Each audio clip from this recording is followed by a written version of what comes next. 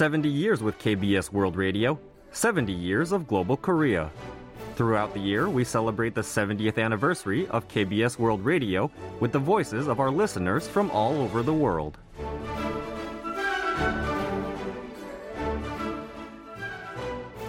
Chào các bạn, mình tên là Trần Văn Thắng. Mình là một giáo viên tiếng Anh, cũng là một giáo viên tiếng Việt, đang sinh sống và làm việc tại Thái Bình của Việt Nam. Hi, my name is John Ban Thang. I live in Thai Binh in Vietnam and I teach English and Vietnamese. I started listening to KBS World Radio in 2012. KBS World Radio has been introducing me to Korea's economy, culture, society and more, broadening my understanding of the country. Just as I started to think about visiting Korea, I came across an opportunity to go in 2018. During my week-long stay in Korea, I went to various museums and cultural heritage sites. I was deeply impressed by how Korea takes care and respects its cultural assets.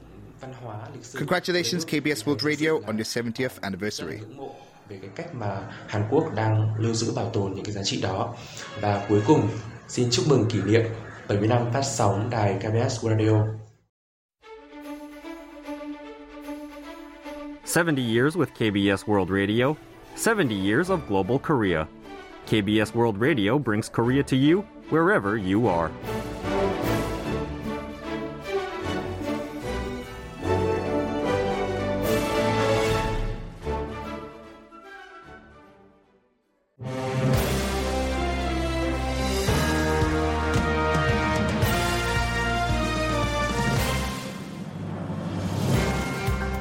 Hello, it's Wednesday, the 15th of February, and welcome to Korea 24.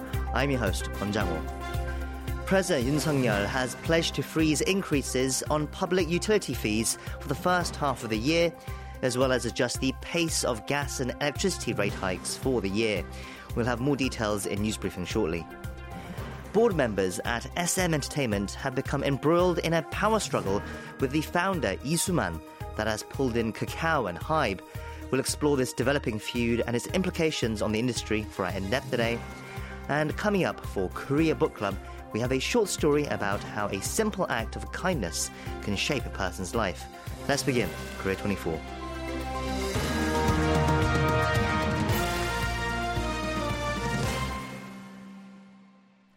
President Yoon Suk-yeol has vowed to try and ease financial burden for the public. In line with such efforts, he pledged to freeze charges for public utilities, such as on expressways and railroads, by as much as possible. For more on this story and our other headlines from today, I'm joined in the studio by KBS World Radio News Editor Daniel Che. Daniel, hello. Hello there, Jang-woo. So on top of the freeze on public utility fees, he also promised to adjust the scope and pace of energy rate hikes, while urging the telecommunications and financial sectors to share the burden of inflation as well. Can you walk us through the details of what he has planned?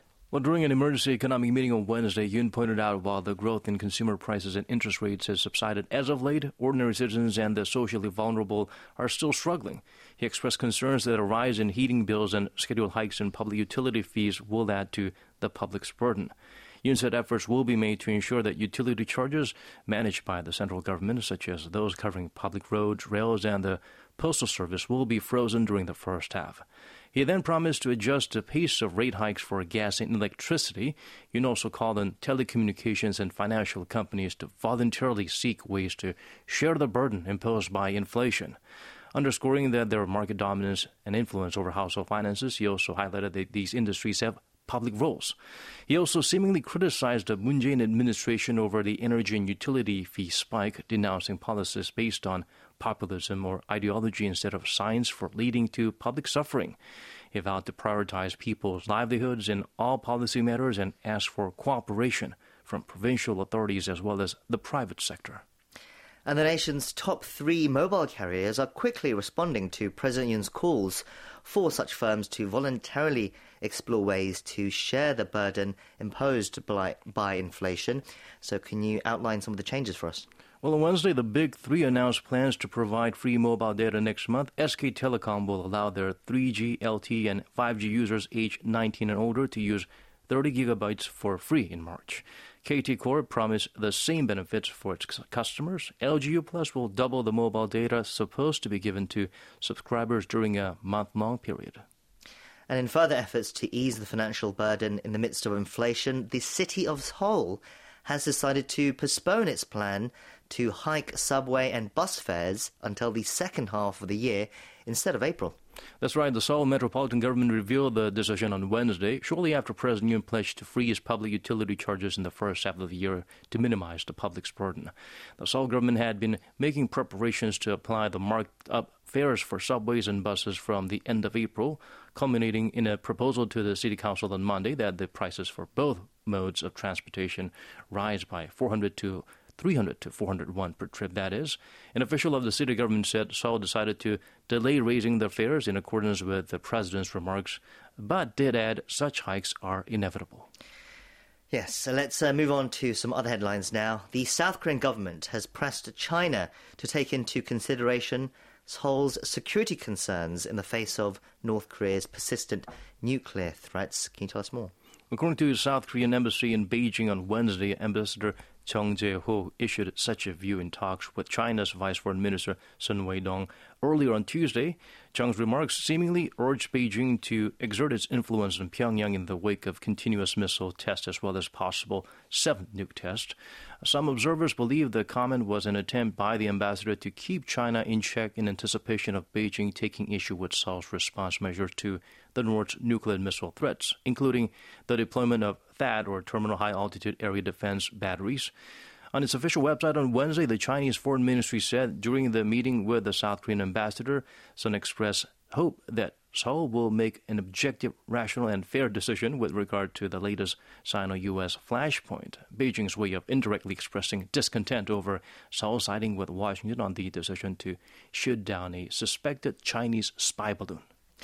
Meanwhile, there were some positive developments in bilateral ties between the two countries.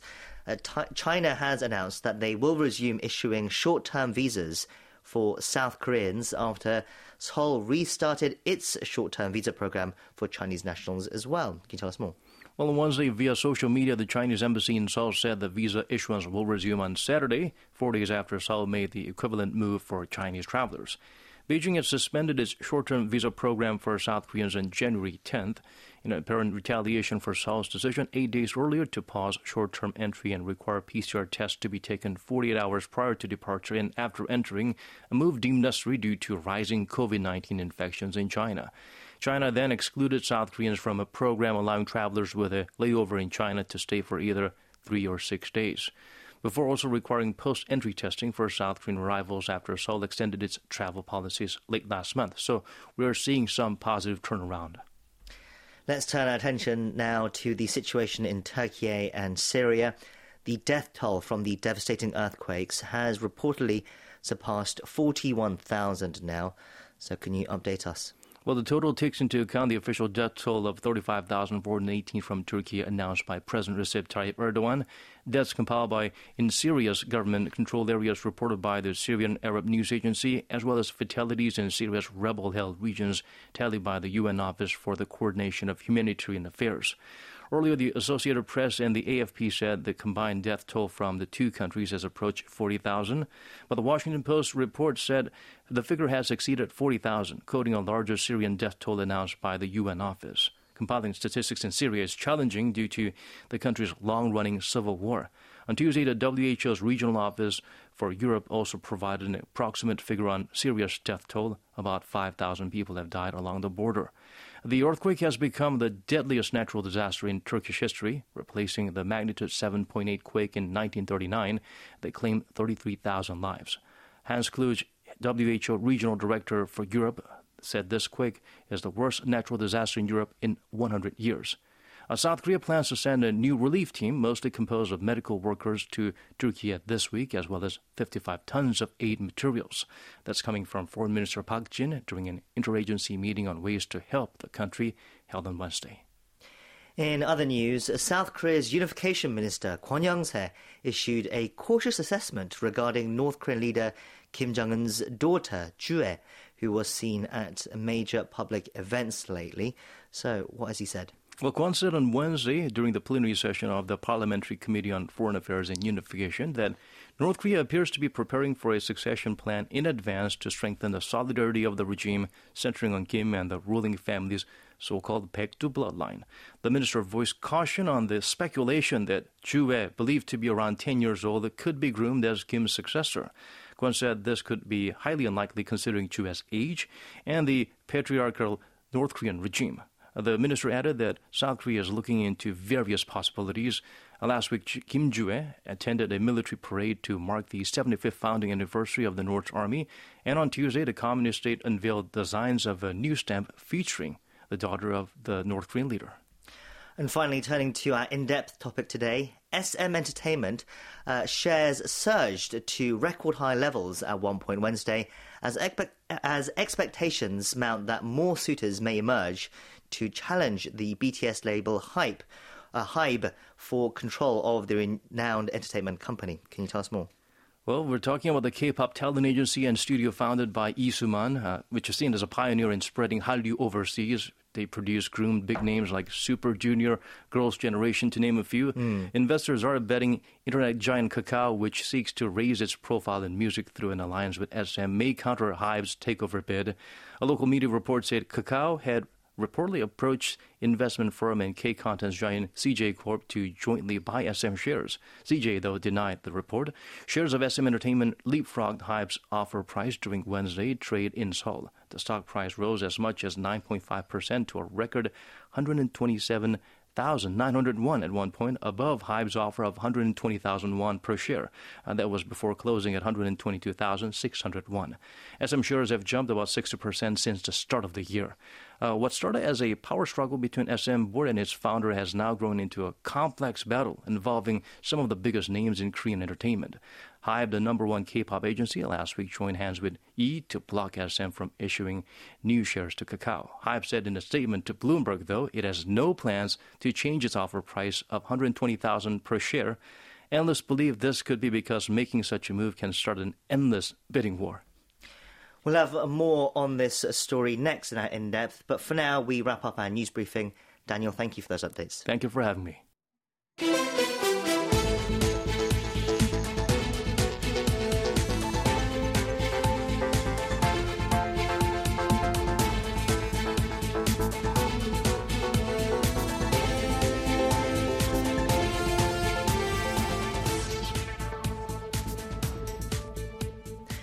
The Korean entertainment industry was rocked last week when it was announced that HYBE, the entertainment agency that houses BTS, would move to become the largest shareholder in rival SM Entertainment by acquiring shares held by SM's founder, Lee Soo-man. This came after Kakao had previously released its plans to secure a stake in SM to become the second largest shareholder. This battle for shares in SM stems from a feud between founder E and SM Entertainment's current management.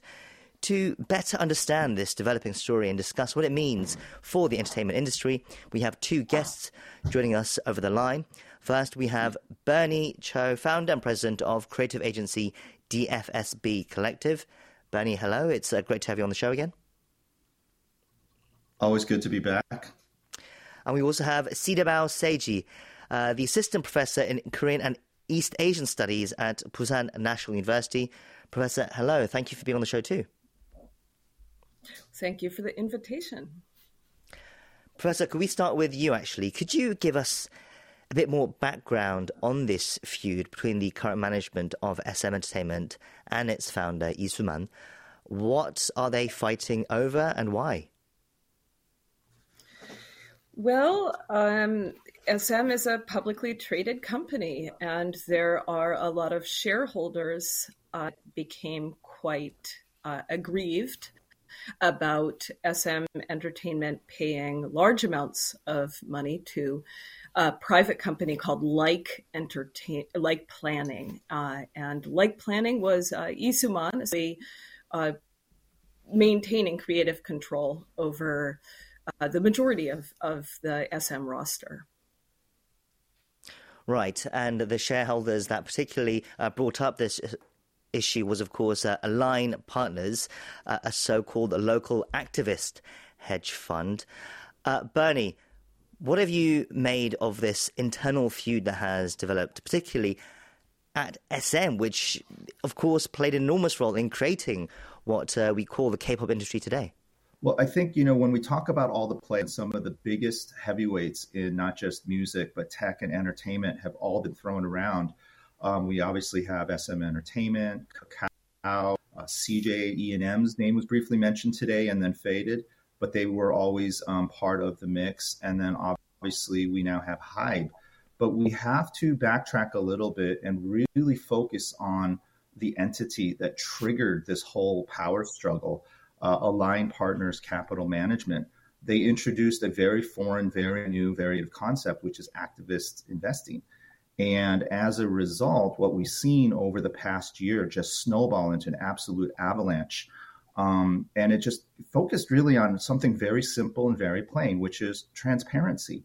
And again, as the good professor mentioned, because SM Entertainment is a publicly traded stock, it has performed well. It has performed pretty good.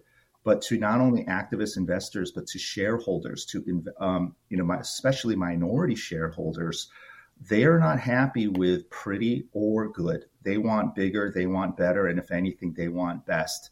And it was very apparent over the years that the only person that was truly benefiting from the success of SM Entertainment was Lee Soo-man, the namesake of SM Entertainment. And again, because of transparency and because SM is a publicly traded stock, over the past few days, the past few weeks, and especially the past few months, numbers were revealed as to what the extent of that relationship between SM Entertainment, Lee Soo-man, and essentially himself vis-a-vis through this company called Like Planning. Over the past 22 years, Like Planning essentially was carving out nearly 1/3 of SM Entertainment's operating profits and accumulated over $100 million. And what was a little bit stunning and I would say shocking was the fact that this contract of constantly getting royalties was to not only be for the next few years, but for the next 70 years. 2090, I believe, 2092. Obviously, this does not sit well with investors, with shareholders. And March 6th is the date that a lot of people in the industry are looking to and looking forwards to, because that is when SM Entertainment's annual shareholders meeting will go down. And this shareholder meeting is shaping up to be a showdown, but really a battle royale. And it seems like every day a new player, a new twist, a new turn, a new wrinkle is not only happening in regards to investor relations, but if anything, in real time. Professor, what do you make of these revelations at SM and the issue of transparency that Bernie has brought up? Well, I can understand why the investors feel perhaps betrayed. They're investing in SM, they're expecting to have a certain amount of returns, and it looks like Lee Soo-man is pocketing a large amount of the returns. On the other hand, part of, I guess, perhaps the next part of what's happened here is that we've had this very public unveiling of the SM 3.0 platform, like where SM is going to go under the young new leaders who are not Lee Soo-man. And it seems that part of all of these many balls that are in motion at the moment were set off by some of the revelation that came out of this YouTube video that was by the management of SM Entertainment saying this is the direction that we're going. And there were a lot of parts of that disclosure that really looked like putting business much for any discussion of art or music.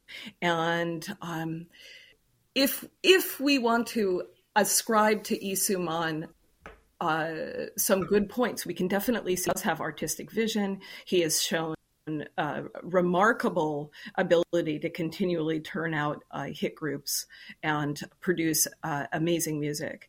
And so he may, just as the investors feel betrayed by him, he may be feeling betrayed that his artistic vision is being scuttled in favor of perhaps very dollars and cents oriented decision making.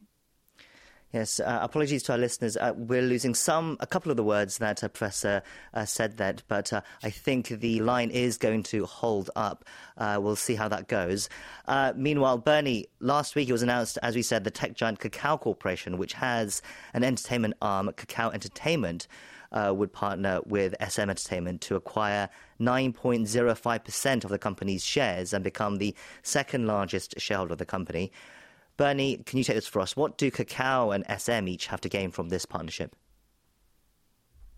Well, again, as soon as the new leadership at SM Entertainment rolled out on January 20th their SM 3.0 mission statement, a few days later on February 6th, no less, SM, in conjunction with Align, had embraced Kakao Entertainment as now their second largest shareholder.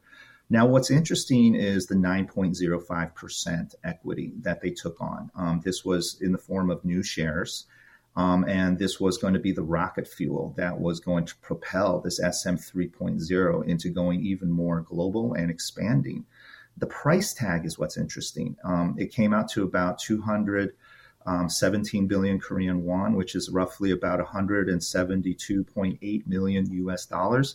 Why that is significant was almost a year ago, Kakao Entertainment actually came very close to buying Lee Soo-man's shares in SM Entertainment, his 18.27%, but the price was significantly higher. It was rumored to be anywhere between 600 billion to 1 trillion Korean won. So essentially, Kakao Entertainment got a better deal. They were able to get half the shares, but more importantly, at nearly a 25 to 55% discount. And what's more important is that on January 12th, 2023, they got a nearly 1.2 trillion Korean won investment from two sovereign funds, one from Singapore and one from Saudi Arabia. So that's almost $1 billion US that they had in their coffers, in their war chest, for Kakao Entertainment to expand their various entertainment media ambitions. And one of them, very prominently in terms of going global, was K-pop. And so it made a lot of sense for them to quickly deploy these new resources to go global. And what better IP, and more importantly, what better platform to team up with SM Entertainment, because that is a proven commodity, a proven talent, and proven IP on global. And so it made a lot of sense for both sides to find ways to work together and to lean into each of their respective strengths. But again, this did not sit well with Chairman Lee, because essentially what happened was not only did he lose his ability to sell his shares to a friendly entity, but more importantly, lost the power and the influence and control that he originally had put on as a precondition when he was trying to sell his shares almost a year ago. But then that's where HYBE comes in. After news of SM and Kakao's partnership came out, SM's founder, Lee Soo-man, teamed up with HYBE, the entertainment agency that houses the K-pop superstars BTS. HYBE agreed to purchase most of Lee's shares to become the largest shareholder. That's 14.8% of the shares. Professor Seji, how does HYBE come into this, and what is their relationship with Lee Soo-man? What do the parties here get out of this? Well, if Kakao M acquires SM, then we continue to have four major K-pop companies operating. It's just, instead of it being SM, it's Kakao run SM. So we continue to have four companies. But if HYBE absorbs SM under HYBE, then they become three major companies, and it allows It allows HYBE really to dictate the direction of the K-pop industry because they would have 65% of the entire industry under their control. They wouldn't have to worry about some sort of shifting domestic terrain at the same time that they are very actively expanding globally. So creating stability, being able to control over half of the domestic music industry, it'll give them a really comfortable foundation from which to explore more risky global initiatives. Right, so that is if HYBE decides to keep all of Isuman's shares. There is talk that, Bernie, that Isuman is basically just a deal for now because the HYBE CEO and founder, Bang Si-hyuk, used to be essentially so Isuman was his mentor. Yeah, I mean, in the Korean press, one of the things that's highlighted is this bid, if anything, this bidding war, this proxy war for SM Entertainment is amongst Seoul National University graduates. Isuman is a Seoul National University graduate, as is Bang Si-hyuk, as well as the founder and chairman of Kakao, Kim Bum-soo. And then the interesting thing is, we can't forget Align. The CEO and founder of that activist fund is also a Seoul National University graduate. Now, what it has to do with all of them going to the same school, honestly, I really don't know. But definitely when the press release came out with both Bang Si-hyuk and Isuman coming together, joining forces and holding hands, it was very apparent that in many ways this wasn't just an investment strategically. It was a form of tribute in terms of creatively, because Bang Si-hyuk, rightfully so, showed a lot of respect and really reminded people out there of who Isuman is, and is trying to position HYBE's involvement and HYBE's investment as a way to see if there's a win-win where HYBE would bring in the best of what they've got, but also find ways to roll up and possibly absorb some of the best practices and, more importantly, legacies of SM and Isuman into this new emerging picture. But once that announcement came out, it was very fascinating to hear that 85% of the SM Entertainment employee executives came out and voted and said that they were against this collaboration or joint attempt by HYBE and Isuman. So, right now, I think among the financial analysts I've heard who've really done a deep dive on this, there's a TikTok video circulating talking about the drama, because this is shaping up to be one of the best Korean TV dramas that's not on TV yet. Someone compared this, and they actually broke down all the executives and compared them to specific characters to HBO Succession, and it was frighteningly accurate. But yeah, this has got everything. It's got twists, it's got turns, and it's something that a lot of people, from fans to financial analysts, are really looking forward to, and more importantly, looking into right now. Bernie, what do you make of some of the concerns that the professor hinted at, the fact that perhaps if HYBE were to really take control of SM, that they become a sort of monopoly in the industry, that their power becomes bigger than ever? I mean, for me, I've been a big fan of what Big Hit, and obviously now they're known as HYBE, has been doing over the years, particularly since they IPO'd, and more importantly, what they've done in terms of a post-BTS business.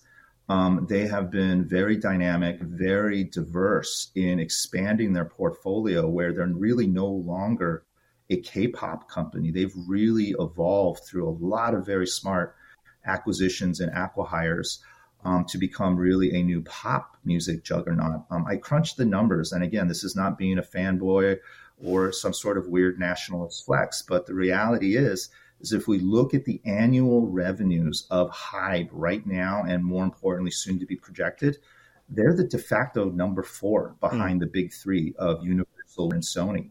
And if the criteria of becoming the new major, clearing over £1 billion, £1 billion, $1 billion, HYBE hit that plateau and then some. And they're the only other music company in the world.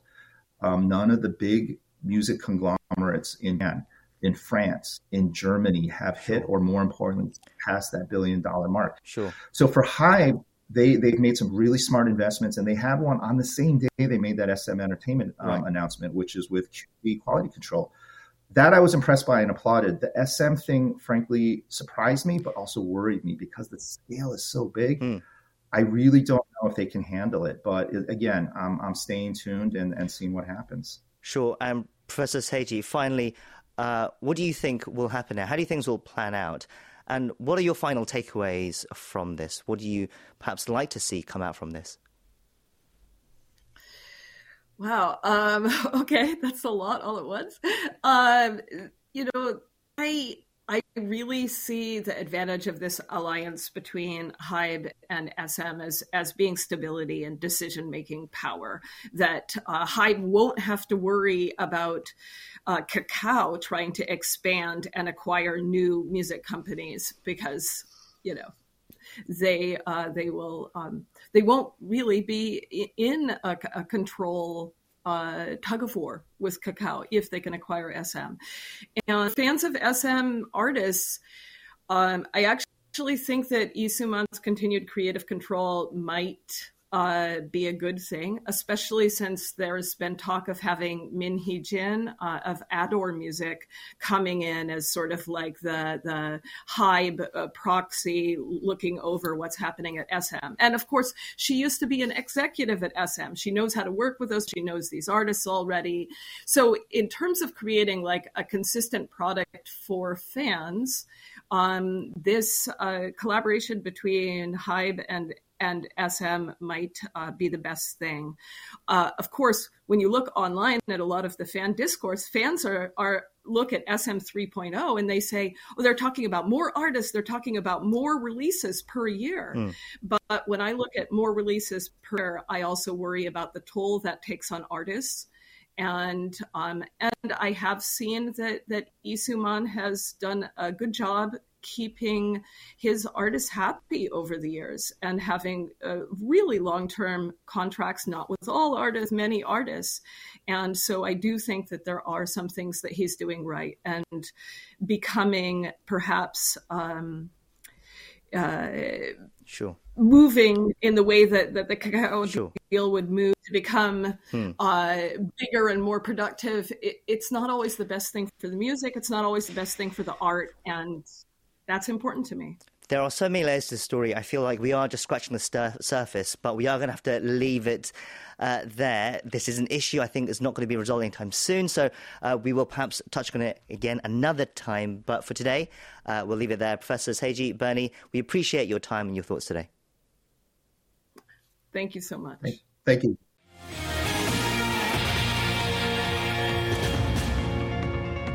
Welcome to the Korea 24 Stock and Forex Update. The benchmark Korea Composite Stock Price Index fell 37.74 points, or 1.53% on Wednesday, to close the day at 2,427.90. The tech-heavy KOSDAQ also fell, losing 14.12 points, or 1.81%, to close at 765.46. On the foreign exchange, the local currency weakened 12.81 against the US dollar, closing the day at 1,282.21. You can check Korean stock and forex closings at world.kbs.co.kr. It's time now for Korea Trending, our daily segment where we take a look at some of the other news headlines that have been trending online today. And for that, we have Walter Lee joining us in the studio now. Walter, hello. It's good to see you. It's lovely to be here. Let's jump straight into our stories today. What do you have for us first? Yeah, so the vacuum in public health services in regions outside the Seoul metropolitan area is becoming a serious problem. Now, the Sokcho Medical Center in Gangwon Province, which looks after the health of residents living near Mount Sorak, is currently operating its ER only 4 days a week from Thursday to Sunday. These new operation hours were implemented on February 1st after 2 of the center's 5 medical specialists quit. Now, the center posted a job opening for an ER doctor last month, but didn't see a single applicant. This led the center to repost the job opening with an offer of more than 400 million won in annual salary. It's roughly $310,000 US. Right, this is an increasingly urgent problem where hospitals in regions outside of Seoul are struggling to hire doctors. So what alternatives do people who live near Mount Sorak have then when faced with a medical emergency on days other than those 4 that you mentioned? Well, the reduction in the Sokcho Medical Centre's operations has led to a surge in ER patients in a nearby private hospital. Now, having an ER that operates around the clock, this hospital has come to practically assume the role of a public medical centre. According to the doctor there, the number of ER patients in the hospital has jumped more than 60% and added that this cannot continue like it. Yes, so has Sokcho City presented any measures to address this latest void in public health services? Well, the city's mayor, Lee Byung-son, apologised for the failings when he spoke to reporters earlier on Monday, but also claimed that it's up to the medical centre to come up with the self-help measures. Lee then expressed the support for a motion to help the Sokcho Medical Centre's ER temporarily, which proposes raising the ER staff's wages using the budget of 4 cities and counties in Gangwon Province and the Mount Sorak areas. Yes, this is just one hospital in Gangwon, of course, but it is representative of a wider concerning trend in Korea currently. Okay, let's move on to our second story now. What do you have for us? Yes, Park So-yeon, the former head of the animal rights group Coexistence of Animal Rights on Earth, or CARE, has been sentenced to 2 years in prison for animal abuse. On Tuesday, the Seoul Central District Court handed down the verdict for Park, who was indicted on charges of violating the Animal Protection Act. Now, Park is accused of euthanizing 98 animals between 2015 and 2018 in a bid to secure more space in animal shelters and save on costs for treating animals. She's also accused of breaking into 2 puppy mills on August 15, 2018, and smuggling out 5 dogs worth 1.3 million won, or $1,000. Okay, so going back to how it started, it came to light after a senior official at the animal rights group blew the whistle on Park, right? Yeah, that's correct. The official raised suspicions against Park with the Anti-Corruption and Civil Rights Commission in December 2018. The Seoul court on Tuesday decided not to slap any sentence on this official, even though they had assisted Park in the alleged animal abuse activities.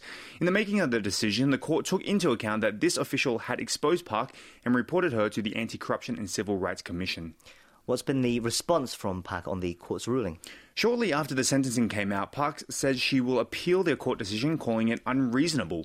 She said the court is not aware of the realities of animal shelters, claiming that if civic groups are not allowed to euthanize animals, they will only be able to rescue a small number of animals. Yes, dealing with abandoned animals is, of course, a difficult issue, but transparency is key, and it seems like that is where Park fell short. She did admit to hiding that she euthanized animals, but she was afraid of the backlash, and that's why she did it. Yes, so that's unfortunately damages the trust that people have with these sorts of organizations.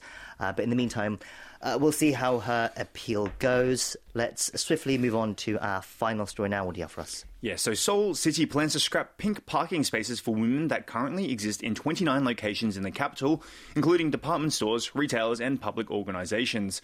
The Seoul Metropolitan Government on Tuesday submitted to the Seoul Metropolitan Council revisions to regulations regarding the installation and management of parking lots in the capital city.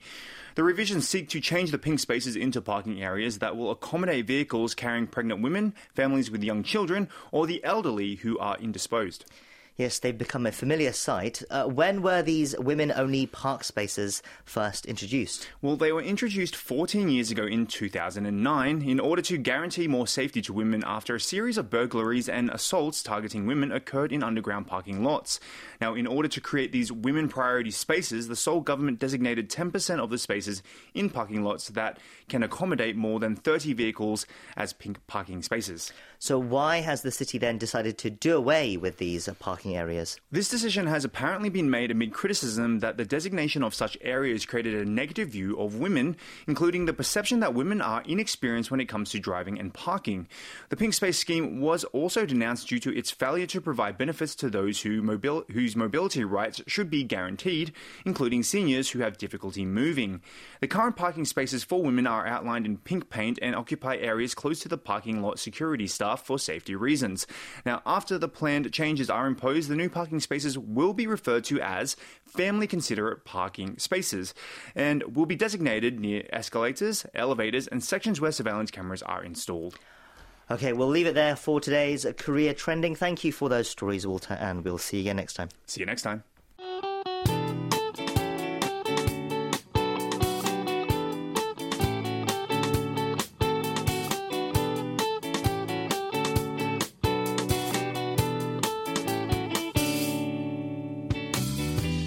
Next up, it's Korea Book Club, our weekly segment discovering the world of Korean literature, usually through works available in translation.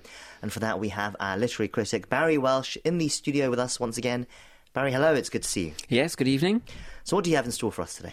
So this evening we're discussing a short story called Light's Escort. The Korean title is Biche Hohe.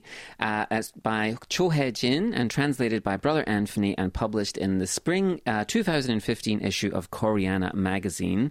And Cho is a very prolific and celebrated writer with several novels and several short story collections to her name. She debuted in 2004 after working as a Korean language teacher in Korea and then in Poland for several years, and she's won numerous awards and accolades. So the Lee Hyo-seok Literary Award in 2016, the 31st Shin Dong-yup Prize for Literature in 2013, and the 5th Young Writers Award 2014 for today's story. And so the Literature Translation Institute of Korea's website describes Cho as having a welcoming perspective towards a diverse range of societal others, such as people with disabilities, foreigners, North Korean defectors, and overseas adoptees. Her works act as a testimony to their existence and lives. And Cho herself said in a very interesting interview in the Korea Times that, "I believe one purpose of a novel is to represent those whose lives are upstaged and don't get to enjoy their fair share of the pie. Even when you do write about individuals with glamorous lives, the novel should be able to see through the facade and witness their hidden wounds." And tonight's story, Light's Escort, is one such story of a woman who hasn't been treated as fairly by the world as she should have been. Right, so Cho, she is a prolific writer with a strong social conscience. So we've reviewed many books by writers with a similar focus on the marginalised and underprivileged in Korean society, such as Hwang Jung-eun.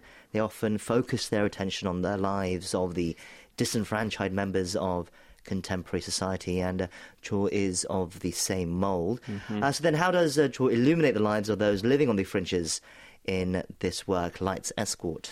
Right, so this is it's an atmospheric and poignant story. It's about the intertwined lives of two people and the secrets they share that have influenced their lives in different ways. So the story begins with the narrator at New York International Airport, and he's watching the snow falling out the window. And as he watches this, the snow falling, this picturesque scene, it sparks a memory of a woman called Gwon-eun, and their shared history together. The narrator, we learn, was recently reunited with Gwon-eun 1 year ago after a 20-year absence, a 20-year gap in their relationship. The narrator is now a journalist and has been, or had been, sent to interview Gwon-eun, who is now an acclaimed photographer of war, refugees, and sort of natural disasters. And during the interview, it appears that Gwon-eun had forgotten the connection between the two of them. She doesn't seem to recognise the narrator, who the narrator is. And so at this meeting, after 20 years, the narrator doesn't remind her of their shared history, but instead sort of hints are dropped that perhaps something has happened to Gwon-eun, and something has happened since this interview too. And the narrator also hints at some kind of pivotal, life-changing event that happened between the two of them at their original meeting over 20 years ago. So what is the connection between these two people? And, what has happened to Gwon-eun since the interview a year ago? And Cho uses this setup to explore the role of memory in our lives and how creativity can be used to escape from or document the harsher realities of life. Right, so it's an intriguing setup, teasing the reader, it seems, to read on. Can you tell us a bit more? How does Cho use this story to highlight the importance of creativity and memory in our lives then? Right, so we eventually learn, the story sort of works backwards. We eventually learn that Gwon-eun and the narrator, they were classmates, in middle school. They weren't close, they weren't friends in the typical sense, and their relationship started under unusual circumstances. One day, the homeroom teacher asks the narrator to visit Gwon-eun, who he doesn't know, and find out why has she been absent from school so much.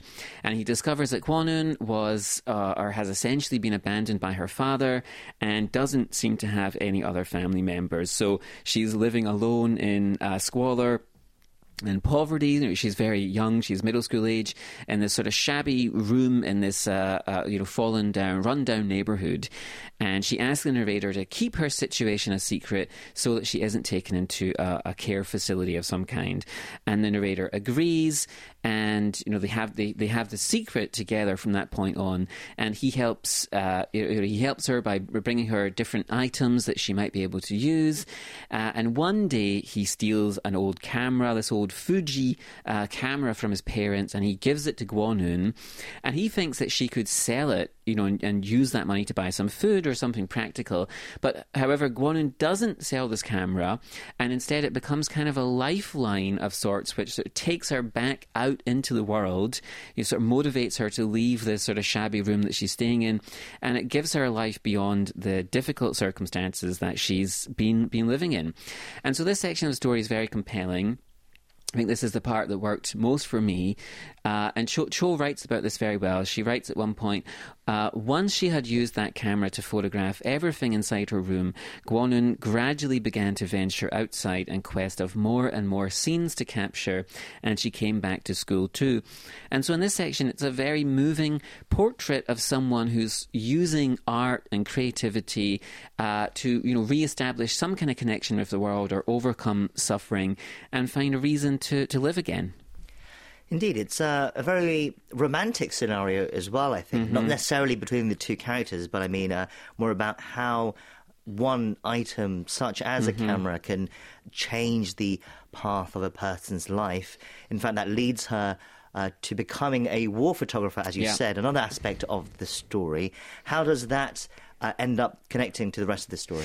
Right, yeah. So there is this other aspect of the story. So woven through the story of the narrator and Gwon-eun is this other, initially separate story about a violinist called Alma Mayer, who was born in Belgium in 1916, and Alma's life sees her overcome discrimination against her as a Jewish woman at this time to become a member of the Brussels Philharmonic Orchestra in 1938.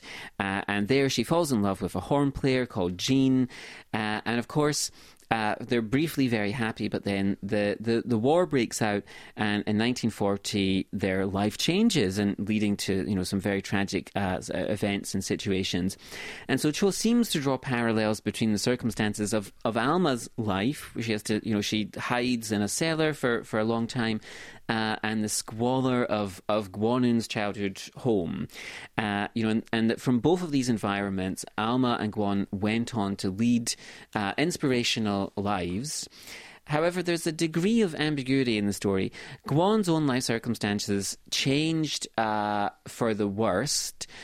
Changed for the worst when she was wounded on her most recent assignment, and Alma also continued to experience tragedy throughout her life, and these two sort of life stories are woven together, but their relationship is quite complex actually, and there's no clear outcome. And I thought like the overall meaning that Cho was going for was a little slippery and difficult to grasp, but it's nevertheless, I thought it was thought-provoking and engaging, and there's several compelling strands and elements, even if I personally found it a little difficult to fully interpret. Right, so an ambiguous story in the end, but one that takes the reader on quite a journey, I feel. It's called The Light's Escort by Cho Hye-jin, and I believe Brother Anthony's translation is actually available on his personal website. We'll probably put up a link on our social media pages for that as well. Barry, we'll leave it there. Thank you for exploring another interesting work for us, and we'll see you again soon. Okay, take care. Did you enjoy this segment? You can discover more segments like this throughout the week on Korea 24. On Monday, we bring you news from the world of sports around the peninsula. Then on Tuesday, notable guests from various fields join us and give us insight into their lives and work. Are you a fan of books? Then tune in on Wednesday for Korea Book Club, where our book critic helps us unpack works by Korean authors or written on Korea. Go on an adventure with us every Thursday as we take a look at Korea's hidden gems with Explorer Korea. And on Friday, listen to what our film critics have to say about the latest movie releases from both home and abroad. We have all that you need, all in one place on Korea 24.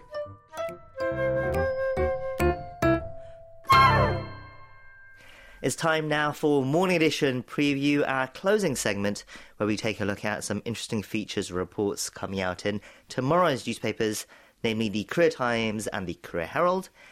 And filling in for Richard today, we have one of our explorers with us. We have Hannah Roberts, who we usually meet for our Thursday culture and travel segment, Explore Korea. Hannah, hello, and thank you for filling in. Not at all. It's a pleasure to be here. Yes, it's great to see you. I believe we only have one story for you to introduce us today. What have you got to share with us? So, as you already know, I love to share Korean traditions and culture on my usual segment. Sure. And so I couldn't resist today but to share a story written by Kim Hae-yeon at the Korea Herald about an exciting international invitation that has been extended to Korea's very own talchum, a traditional form of mask dance.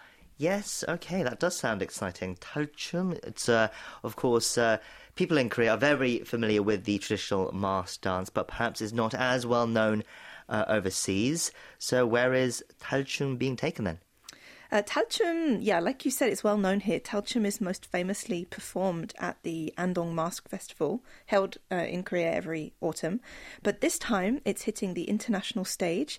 Kim Hae-yeon writes in the article that Talchum is set to make its debut at Italy's renowned Venice Carnival this Friday. It's the first time this traditional Korean dance or any Korean performance group ever has been showcased at the world-famous Venice Mask Festival. It says in the article that 15 members of an Andong-based mask dance preservation association will give a 1-hour-long performance at San Marco Square in Venice on February 17th. Well, that's great news for Korean arts on the international stage then. For people who don't know, what exactly is talchum? Can you give us a brief intro? Definitely, yeah. Talchum translates literally as mask dance and incorporates music, dance and theatre to tell a story.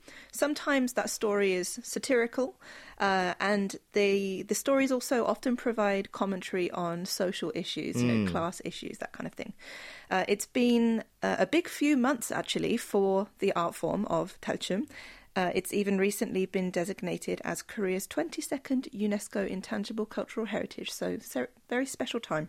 Yes, indeed. In fact, we talked about that designation on an edition of Explore Korea when it was first announced last year. That was with Anjeo, our arts explorer. But yes, it's good to hear that more people around the world will get a chance to appreciate it and discover it as well. We'll have to wrap it up there for Morning Edition Preview. Thank you for bringing us that story, and we'll see you again next time. See you again. And that's where we bring our show to a close today. Thank you for staying with us. We'll be back same time tomorrow, so we hope you can join us again then. I've been your host, Kwon Jang-wo, and thank you as always for listening. Goodbye.